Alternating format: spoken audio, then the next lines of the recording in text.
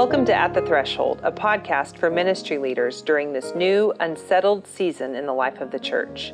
We are your hosts, Ashley Alley Crawford and Shelley Petts. And we are both clergy in the Great Plains Conference of the United Methodist Church, comprised of approximately 1,000 churches in the states of Kansas and Nebraska. Shelley works with Clergy, Faith, and Wellness with the Great Plains Conference. And Ashley is the Clergy Recruitment and Development Coordinator, and we're sharing this from the Office of Clergy Excellence.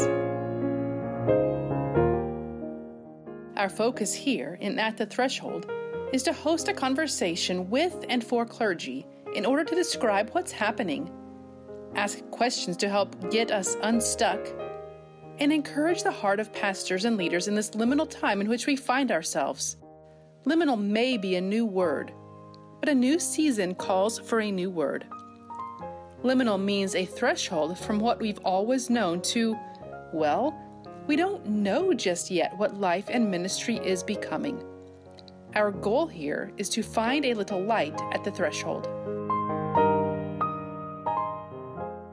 In our conversations, we are seeking to describe some of the dynamics that we're seeing and identify some questions and possibilities that are bubbling up for us. Ultimately, we hope you leave today with your heart encouraged in some way. Each time we gather, it's our hope that you'll glean one or two things to think about, act upon, or pray through.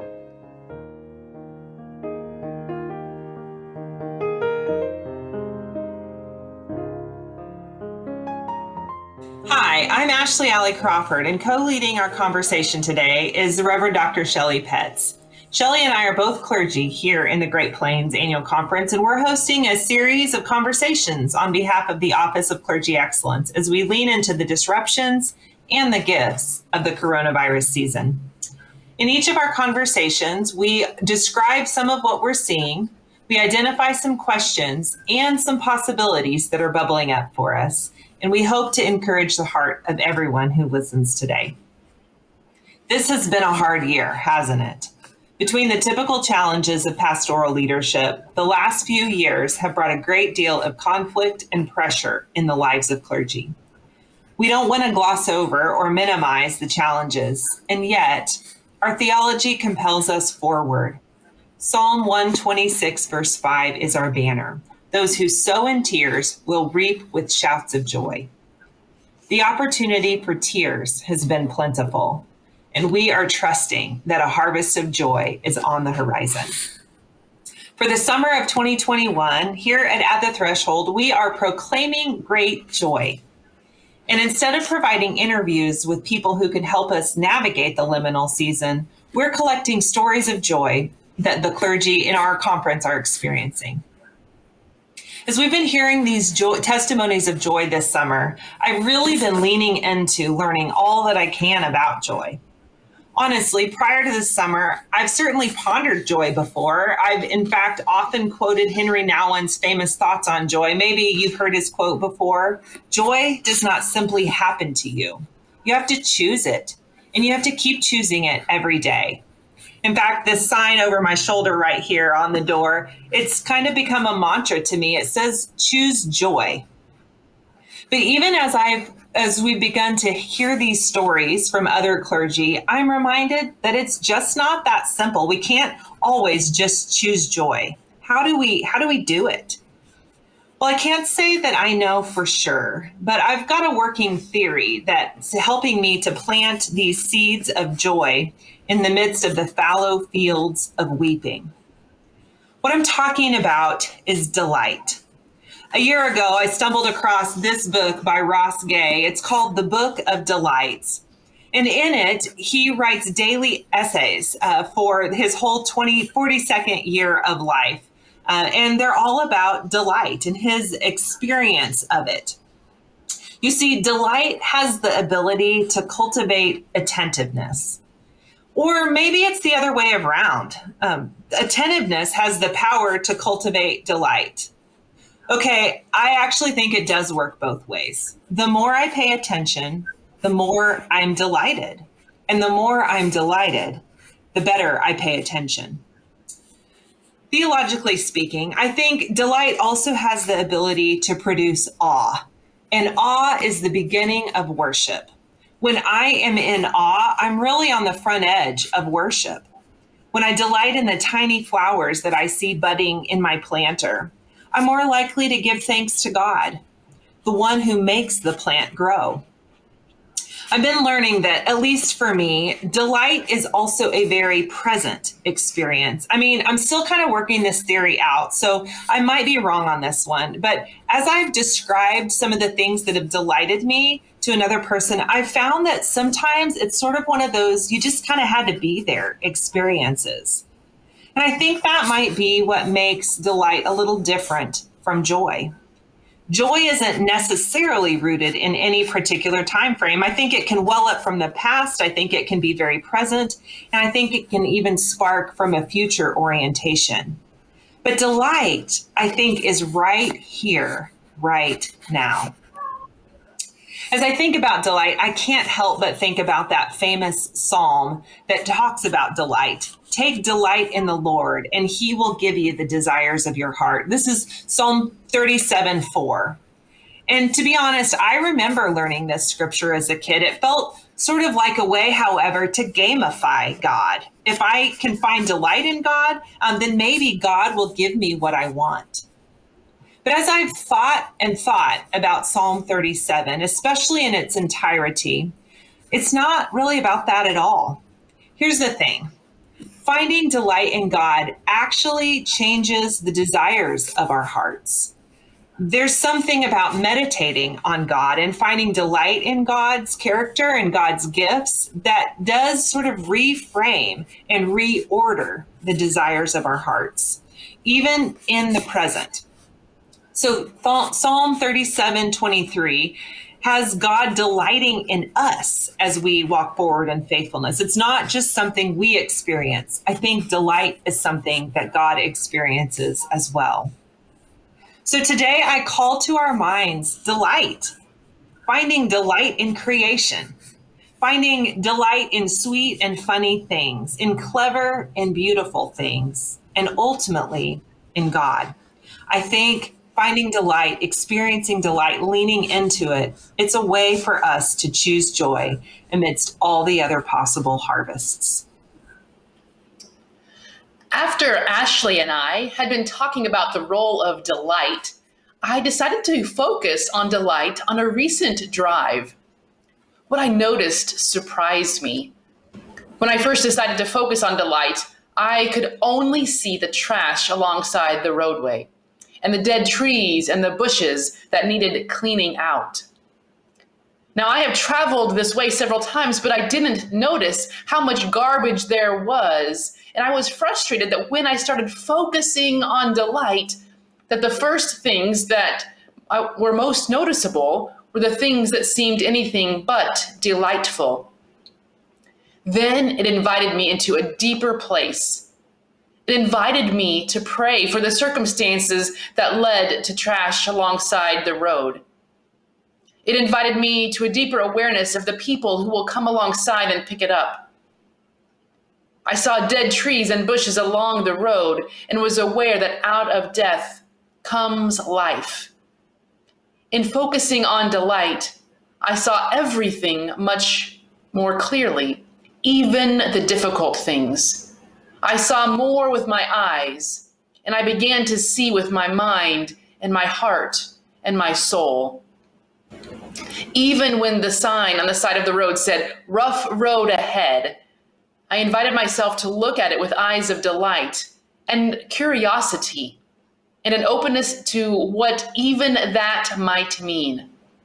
I began to delight in why the road was rough, because so many had traveled the road before me, and because other people were at work patching and repairing the brokenness. And because sometimes things are just rough, but we are going through it with others. Even this shift in my thinking helped me to get through the rough road patch. Finding delight, proclaiming joy, that is what we are about in our time together. For me, sometimes this comes even more profoundly in the midst of the garbage, the deadness, and the rough roads of life. We are going to take a short break and hear about some opportunities for growth. Stay tuned, and we will be back shortly. Good news! Christ is still very much alive and well, working in the world today. I'm Todd Seifert, and I invite you to check out my podcast, In Layman's Terms. Once a month, this podcast tells stories of people serving the risen Christ in the world today. Other weeks of the month, I share a reflection on a passage from the Bible aimed at people who with no background in Scripture, who find the Bible difficult to understand, or who just feel like they need a refresher on parts of our sacred texts. And it's all done in plain English, in layman's terms. So find my podcast on the Great Plains Conference website at www.greatplainsumc.org/podcasts. Well, we are so excited to hear from our first guest, Hector Eduardo Busan, who most of us know as Eduardo. He attended St. Paul's School of Theology, where he met his wife, Karen Jeffcoat, who currently serves as the registrar for the Conference Board of Ordained Ministry. Eduardo has been in ministry for 21 years, the last 8 as the university minister at Nebraska Wesleyan University in Lincoln, Nebraska. He's passionate about helping people find their way in God and in service of others. He and Karen have 2 kids, Isabel and Elijah, who he says impresses them every single day. They also have 2 cats who wonder why they've been left at home so much lately. And I'm wondering if the cats impress you as much as your kids do. I don't know. Who knows? Eduardo, we're so happy to have you here today and to hear your testimony of joy. Thanks for being with us. Oh my gosh, thank you, Ashley. Thank you for having me. My cats, they don't impress me at all. They just sit down and look at me with disdain, but we love them. It's one of those things. So when you asked me to come and share a testimony of joy, the first thing that I thought of was Easter morning. And I know that was a few months ago, but on Easter morning this last year, all of our services were online, and I haven't really been leading an Easter service in 8 years. When I was at Washburn, we did a sunrise service, but we don't do a Nebraska Wesleyan. And I went ahead and sat down here where I'm right now at the patio in my house, and began to write some thoughts that I have regarding Easter. And it was early in the morning, and as the sun was coming up, I began to hear the wind rustling through the trees, and the birds singing, and the sky was this beautiful blue, and I was just filled with joy. And that became part of my Easter reflection, which I wrote, and I have a sermon now for whenever I preach an Easter sermon next.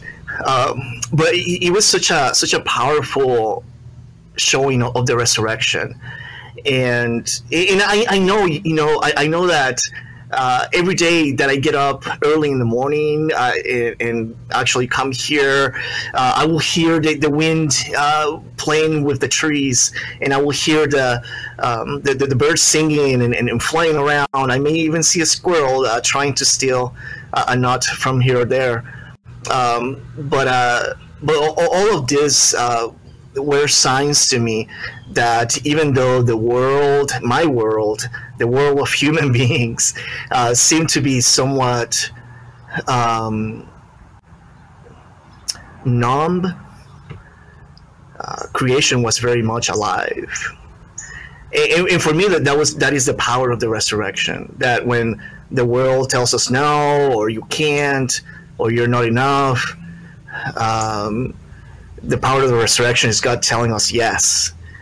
Yes, we are enough. Yes, we are full of life. And in every day in nature, I am reminded of that. And it could be here listening to the birds, or it could be on the trail when I walk and seeing beautiful wildflowers blooming, or it could be at Nebraska Wesleyan seeing squirrels playing and jumping from tree to tree. The testimony of nature is a testimony of joy, and for me to be able to be part of that and be able to see it and pay attention has been one of the greatest sources of strength for me.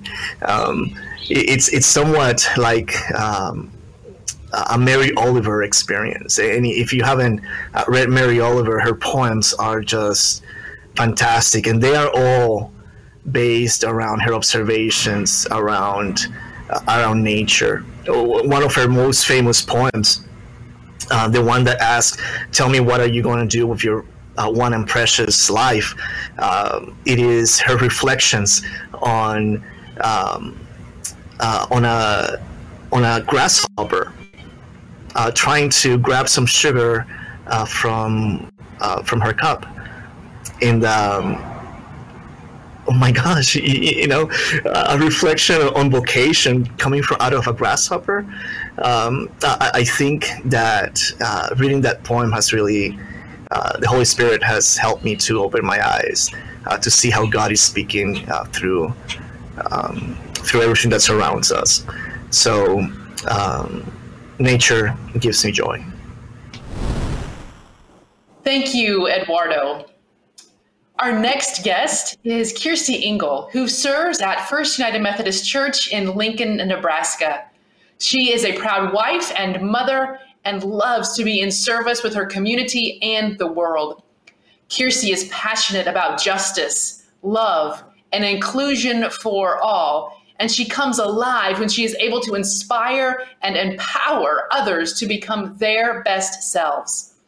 We are excited to hear her testimony of positivity and so grateful for the words that she will bring to us today. Indeed, she shares that words that she lives by are that the best is yet to come. We are excited and grateful for you being here with us today, Kirsty, and thank you for your preparation and for your joy in this day. We turn it over to you. Welcome. Thank you for having me. And so if I were to share a testimony regarding joy, it would be centered around this theme that I'm doing with my congregation right now. This idea of what is holy movement, being able to identify God's activity in the world and helping myself and our congregation figure out what our next movement is as we go forward. And so we're in this series, Holy Movement, and right now we're spending some time studying in 2 Samuel 6 and 7. And this might seem a little odd that I'm sharing this to pastors, but from this study, my life has been enriched with joy. It's been enriched with a new level of enthusiasm for ministry, because I know we could all use that with being in the pandemic and everything has been so uncertain. And I can just say also what I'm about to share has made me fall in love with Jesus and serving all over again. So in 2 Samuel 6 and 7, why I relate so much to this is because David at this point is experiencing becoming a new leader, a new king.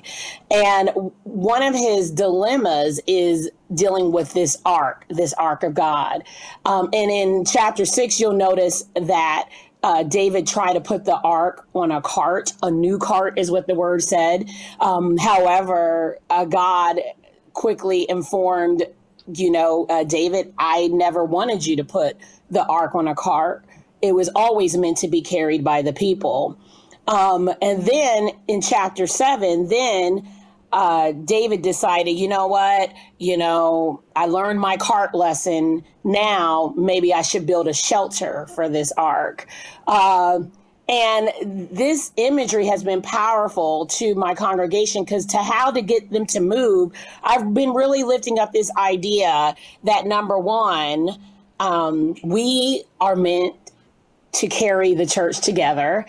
So my aha moment is, this is not a time to rush through things. This is a time to inspire and motivate people to carry this metaphorical ark together. But the biggest thing I'm celebrating as a pastor, sometimes I am shaky in my faith as well, wondering, is God out there? Is God even real at times? I know that seems taboo. But in chapter 7, when David was going to come up with this new idea of putting God in this shelter, God interrupts David again and says, I am fine with being in the tabernacle. I never meant or required you to put me in this housing. I'm coming with you. I want to be with you. My aha moment is that, yes, God is real. When I look over my life, even as a new pastor, God has been moving in ways that I can't even explain. God has been moving in ways beyond the 5 loaves and the 2 fish. God has been moving through me, and I kind of still think I'm inexperienced. God is real, and I've been experiencing God in such a powerful way. But the most impactful thing that keeps me keeping on is knowing that in this engagement between David and God, when David tried to put God in a house, in a shelter, God pushed back and said, nuh-uh, I want to be with you, which lets us know as leaders that God is choosing to be with us in the thick of this pandemic. God is choosing to be with us in the thick of this division in our country. It's still bizarre that we are in times like this. God is choosing to be with us. I don't know about you, but I can shout right now at that. That gives me joy that God could have had a choice to be in a comfortable shelter, but God wants to be with you. God wants to be with me. So when you're doing your work, this is what I want to remind you of. We all have choices, but the way I'm looking at 2 Samuel 7 in particular, God has a choice as well. And when God was giving the out to be housed in a shelter, I guess to observe humanity from afar, God said, no, I'm fine with the tabernacle. I'm coming with you. So that is where I'm finding joy, realizing that God chooses to be with me, realizing that God chooses to be with all of us. And that's what it means when we say God will never leave nor forsake us, because God chooses to be with us. Hallelujah and amen. Thank you so much, Kirsty, for sharing your testimony of joy. Well, we are so glad to welcome Velma Tim. She's the pastor of Lacine and New Lancaster UMCs here in Kansas. And Velma is from Cameroon, where most of her family still lives. And she's so grateful to be able to continue to be very close, even though she's far away in distance-wise. Velma tells us that during COVID, she's learned a great deal about how to use technology for effective communication with the church. Velma, thank you so much for joining us today and for proclaiming your testimony of great joy. My pleasure. We'd love to hear your story. Would you share?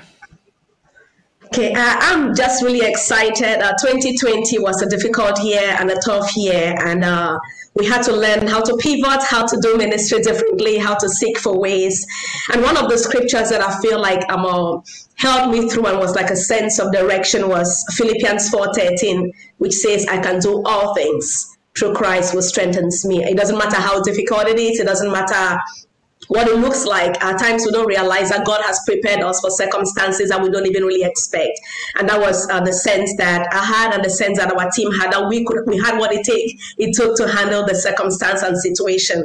And I will focus on 4 things that I felt were like so significant that maybe touched me as a person, and that's why I'm sharing. The first thing was just shared pastoral care.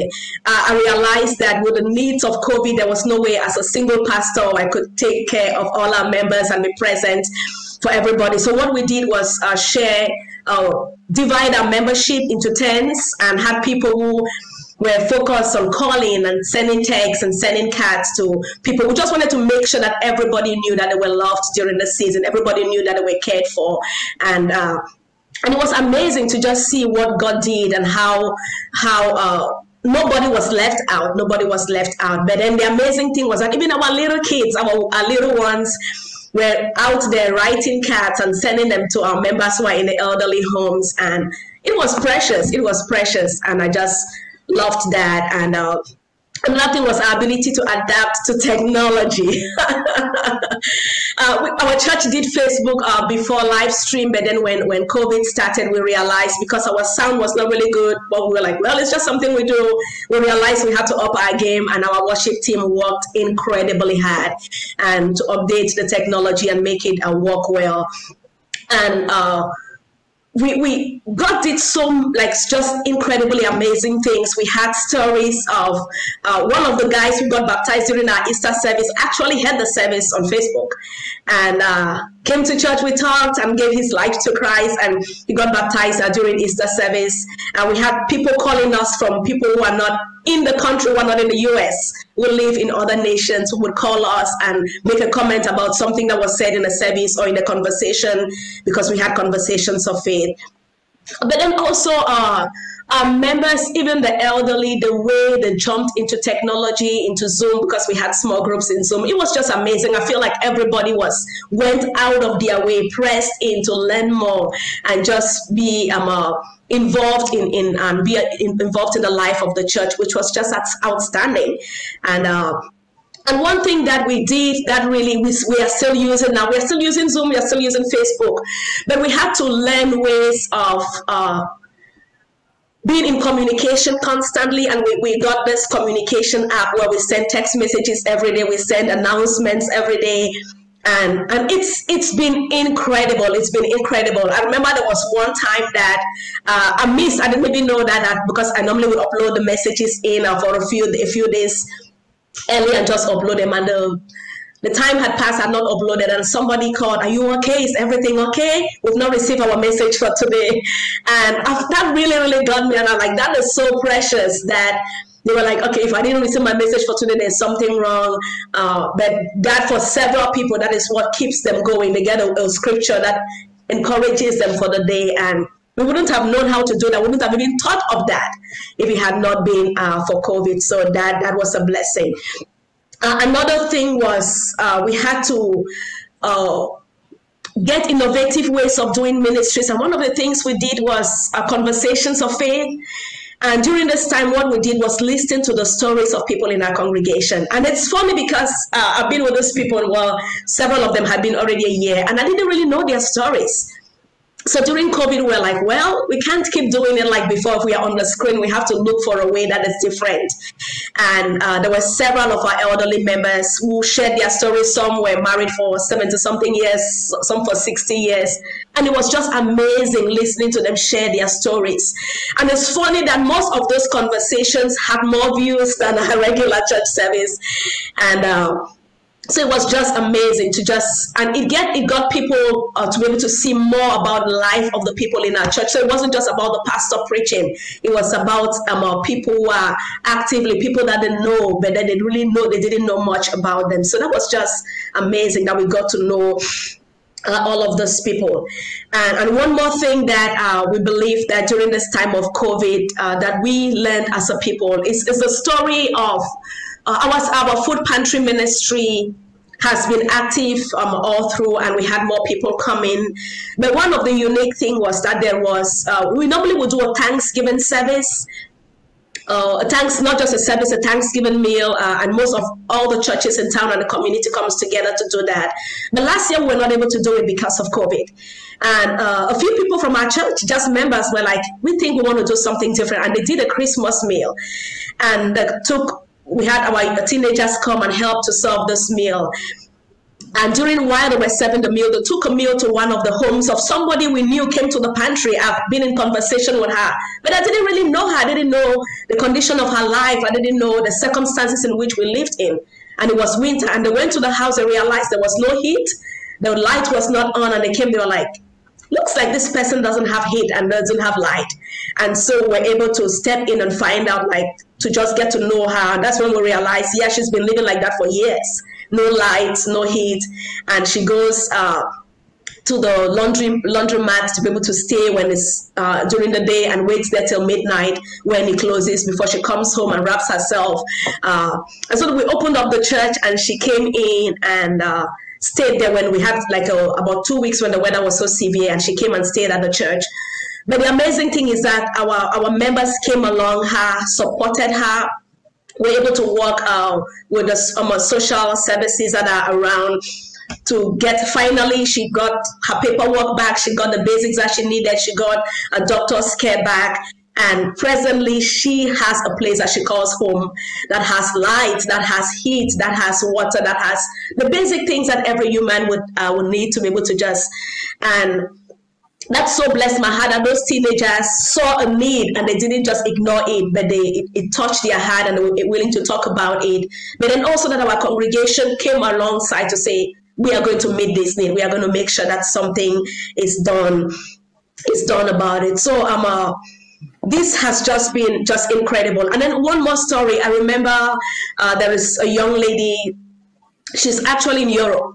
And after we had done the session, she called and was like, there's this, it was also one of the conversations that we have on faith. And she was like, you guys were talking about my life. That's where I am. And I've just been like, God, I need your direction. I need your help. And we talked for like an hour and prayed together. And it was amazing. And I was like, this wouldn't have happened if we didn't have COVID, because there were several things we wouldn't have been able to do. So that has just been amazing. And the last thing I'll talk about would be our congregation. Both churches have been incredible. The most supportive group of people that anybody would ever want to shepherd, about anybody would ever want to pastor. It's like you shepherd them and they try to come along to shepherd you. And there are times when they feel like, oh, you're tired, Pastor, it's time to take a break. And people will check on Friday like, oh, we hope you're resting, because everybody knew how intense the season was. And I would just say, although COVID wasn't something good, it's not something that we celebrate, but in the middle of it, God did something beautiful. And I'm thinking of the scripture that he makes beauty out of ash. He takes the ashes and makes something beautiful out of it. And I believe that was what happened. He gave us the strength, like we began to say, we can do all things through Christ who strengthens us. And when we are able to let him walk through us in the middle of this kind of season, he brings beauty in the middle of the ashes, in the middle of something that we should just give up. He brings something beautiful. So I'm just grateful that in the middle of the difficult season that God was faithful. He watched over us. He protected us. And I would say one good news is that we didn't lose anybody, none of our members to COVID, which is a blessing. It's something that as a pastor I prayed for, and we prayed we're like, God, please, we don't want to, that's not something we want to grieve about. And we are just grateful that he watched over everybody and protected us. So. Oh, Velma, thank you so much for bringing the good news to life, for allowing the scripture to be alive within you and through the telling of your stories of what you have seen and been a part of. We give thanks for you and for your ministry. We appreciate the sharing of each of our three presenters today, for Eduardo and for Kirsty and for you, Velma. And we were just going to take a short break now, and then we will come back and wrap up our time together. We will be right back. This Health Boost is brought to you by the Abundant Health Initiative of the United Methodist Church. Get up, get ready. It's time for a health boost. Let's unite to boost our holistic well-being. Strengthen your spirit with this 1-minute breathing meditation. Let's begin deepening our breath. Big breath in.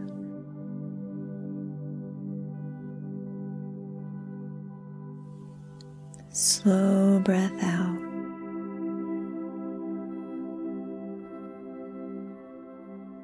Breathe in.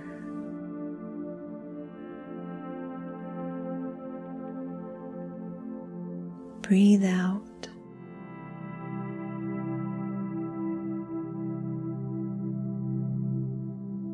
Breathe in.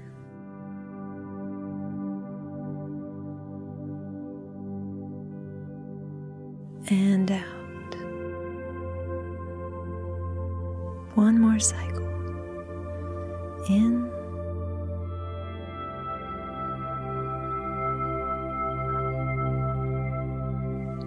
And out.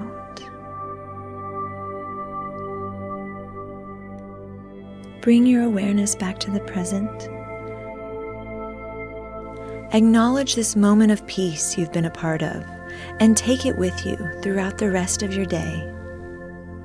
Smile and let the joy of healthy living flood through your body.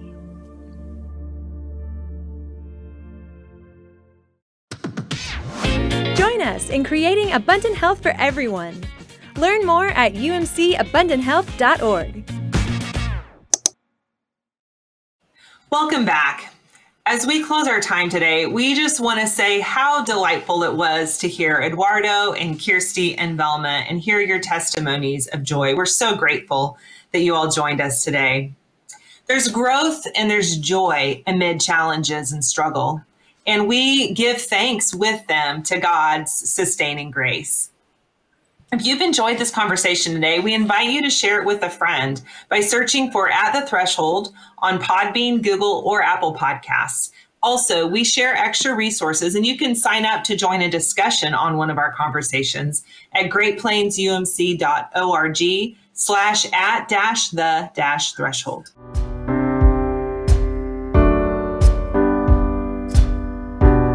As we wrap up our time together, we want to share a reading from Angela William Gorel's book called The Gravity of Joy.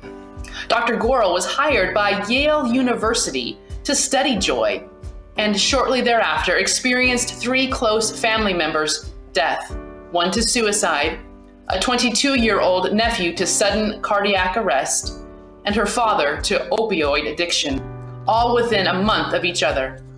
Her book plumbs the depths of despair and lands on the solid and ground footing of joy. She starts her chapter entitled Joy, sharing about a dinner party where a group of neighbors gathered together.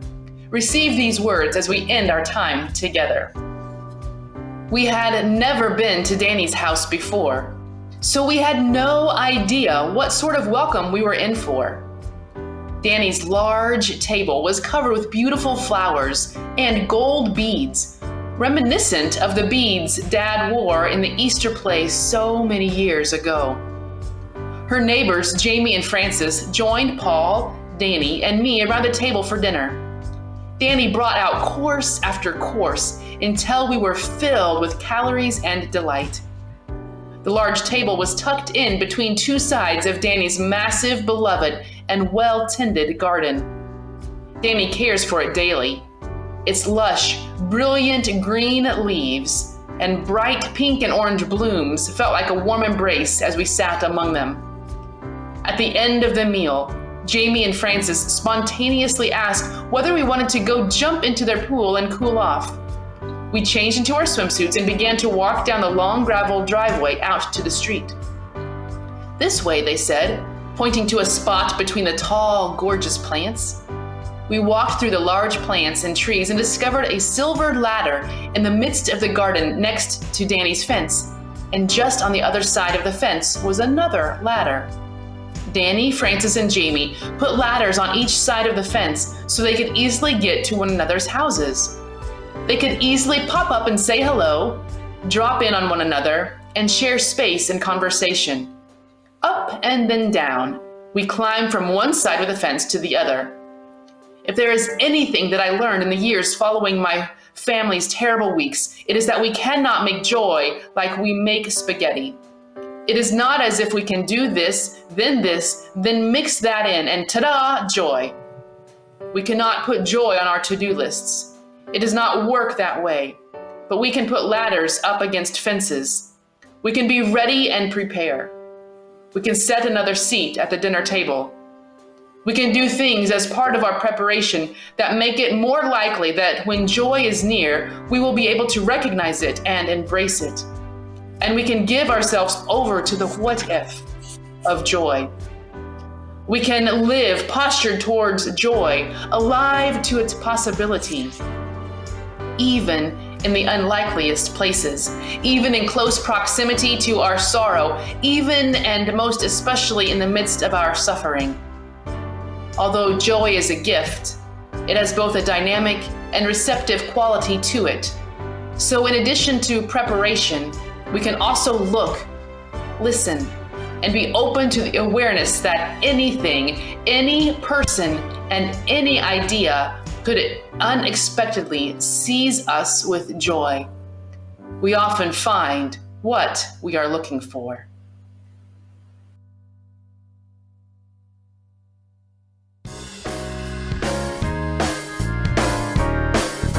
Friends, here's to setting up ladders to go into each other's backyards. Here's to finding surprising places of joy, delight along the way. We're so thankful to everyone who joined us for this conversation today. Thank you for listening. Thank you for being present with us. We hope that you've been able to see our reality just a little bit clearer. We hope you've maybe asked a few new questions, and we hope that your heart has been encouraged. We hope that you are finding a little light at the threshold.